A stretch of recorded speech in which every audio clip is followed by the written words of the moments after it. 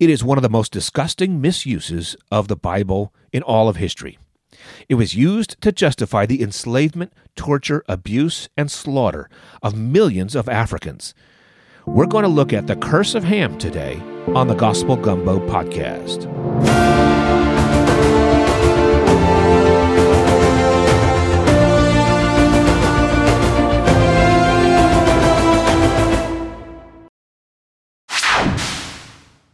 The curse of Ham is a theological interpretation derived from a biblical episode in Genesis 9. Historically, the passage has been invoked to justify racial inequity and provide a religious rationale for the subjugation of black people. Let's start by reading these few sentences at almost the very beginning of the Bible. Now, this happens just after Noah and his family get off the ark after the great flood.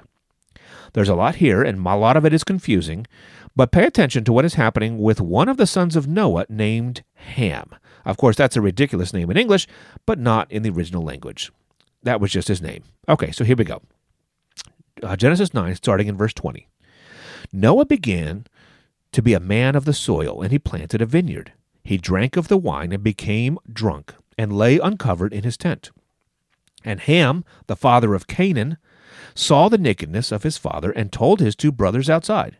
Then Shem and Japheth took a garment, laid it on both their shoulders, and walked backward and covered the nakedness of their father.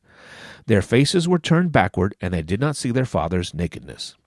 When Noah awoke from his wine and knew what his youngest son had done, he said, "Cursed be Canaan, a servant of servants shall he be to his brothers." He also said, "Blessed be the Lord, the God of Shem, and let Canaan be his servant. May God enlarge Japheth, and let him dwell in the tents of Shem, and let Canaan be his servant."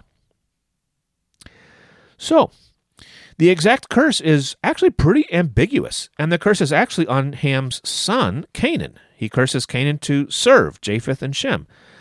That is the curse of Ham. There it is. So, during the era of the transatlantic slavery, proponents of slavery, mostly Christians, used this passage to argue that the descendants of Ham were cursed to servitude. Still, this was seen as a divine sanction for the subjugation of African peoples. This misinterpretation was particularly prevalent in the United States, where pro-slavery theologians and apologists invoked the curse of Ham to legitimize the institution of slavery. Theological arguments were interwoven with pseudoscientific theories that sought to establish the inferiority of black people based on their supposed descendants from Ham. It's incredibly hard to get into the mindset of these theologians and see from their perspective, but as difficult as that is, let me try my best to restate the argument that they present. We have to assume that this biblical curse lasts until the present day. I don't see any way around that, and I honestly don't see any reason for it, but we have to make that assumption. So let's assume somehow that this curse is continuing to be for all the descendants of Canaan until today. And if that is the case, then there has to be some group of people, all descended from Canaan, which are still under the curse to serve everyone else in the world. Now, why would we think that these are the Africans or black people? Well, now we have to bring in the pseudoscience and maybe sort of pseudo-sociology.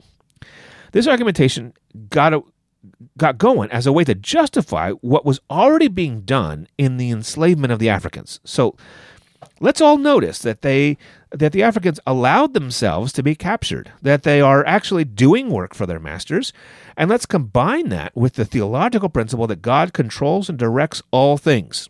If it was wrong, God wouldn't let us do it. And if they weren't under the curse, they wouldn't be so willing to serve us.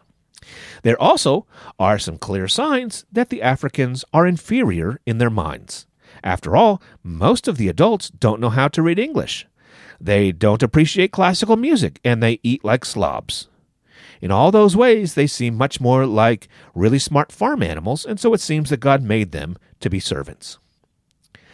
I hope that you can see 1,000 horrible assumptions and logical fallacies in what I just said. But if you're trying to justify a life of sinful luxury, you're going to have to look past horrible assumptions and logical fallacies. And I want to bring this up and put this here because this line of thinking is not only for the historical value of it, but also because remnants of this way of thinking continue to pop up.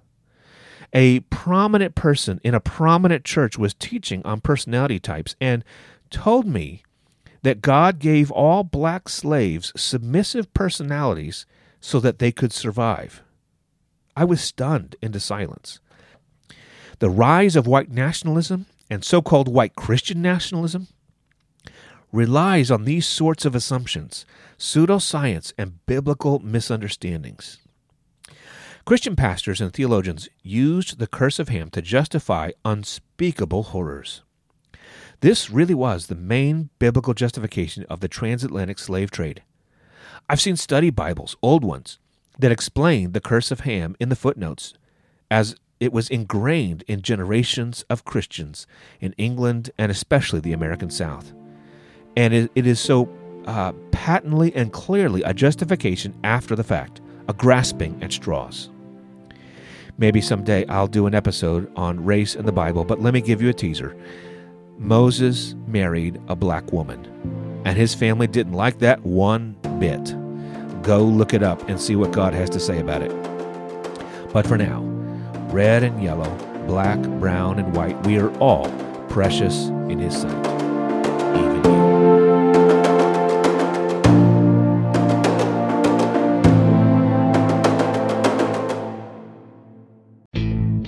Hey there, amazing listeners of the Gospel Gumbo podcast. I've got something special to share with you today. First off, if you are loving what you hear, do me a solid and spread the word. Tell a friend, a colleague, or even a neighbor about the podcast. It's the best way to help me grow and reach more people like you. And don't forget to hit the follow button yourself so you never miss an episode. Next up, I would love to hear from you. Your feedback means the world to me.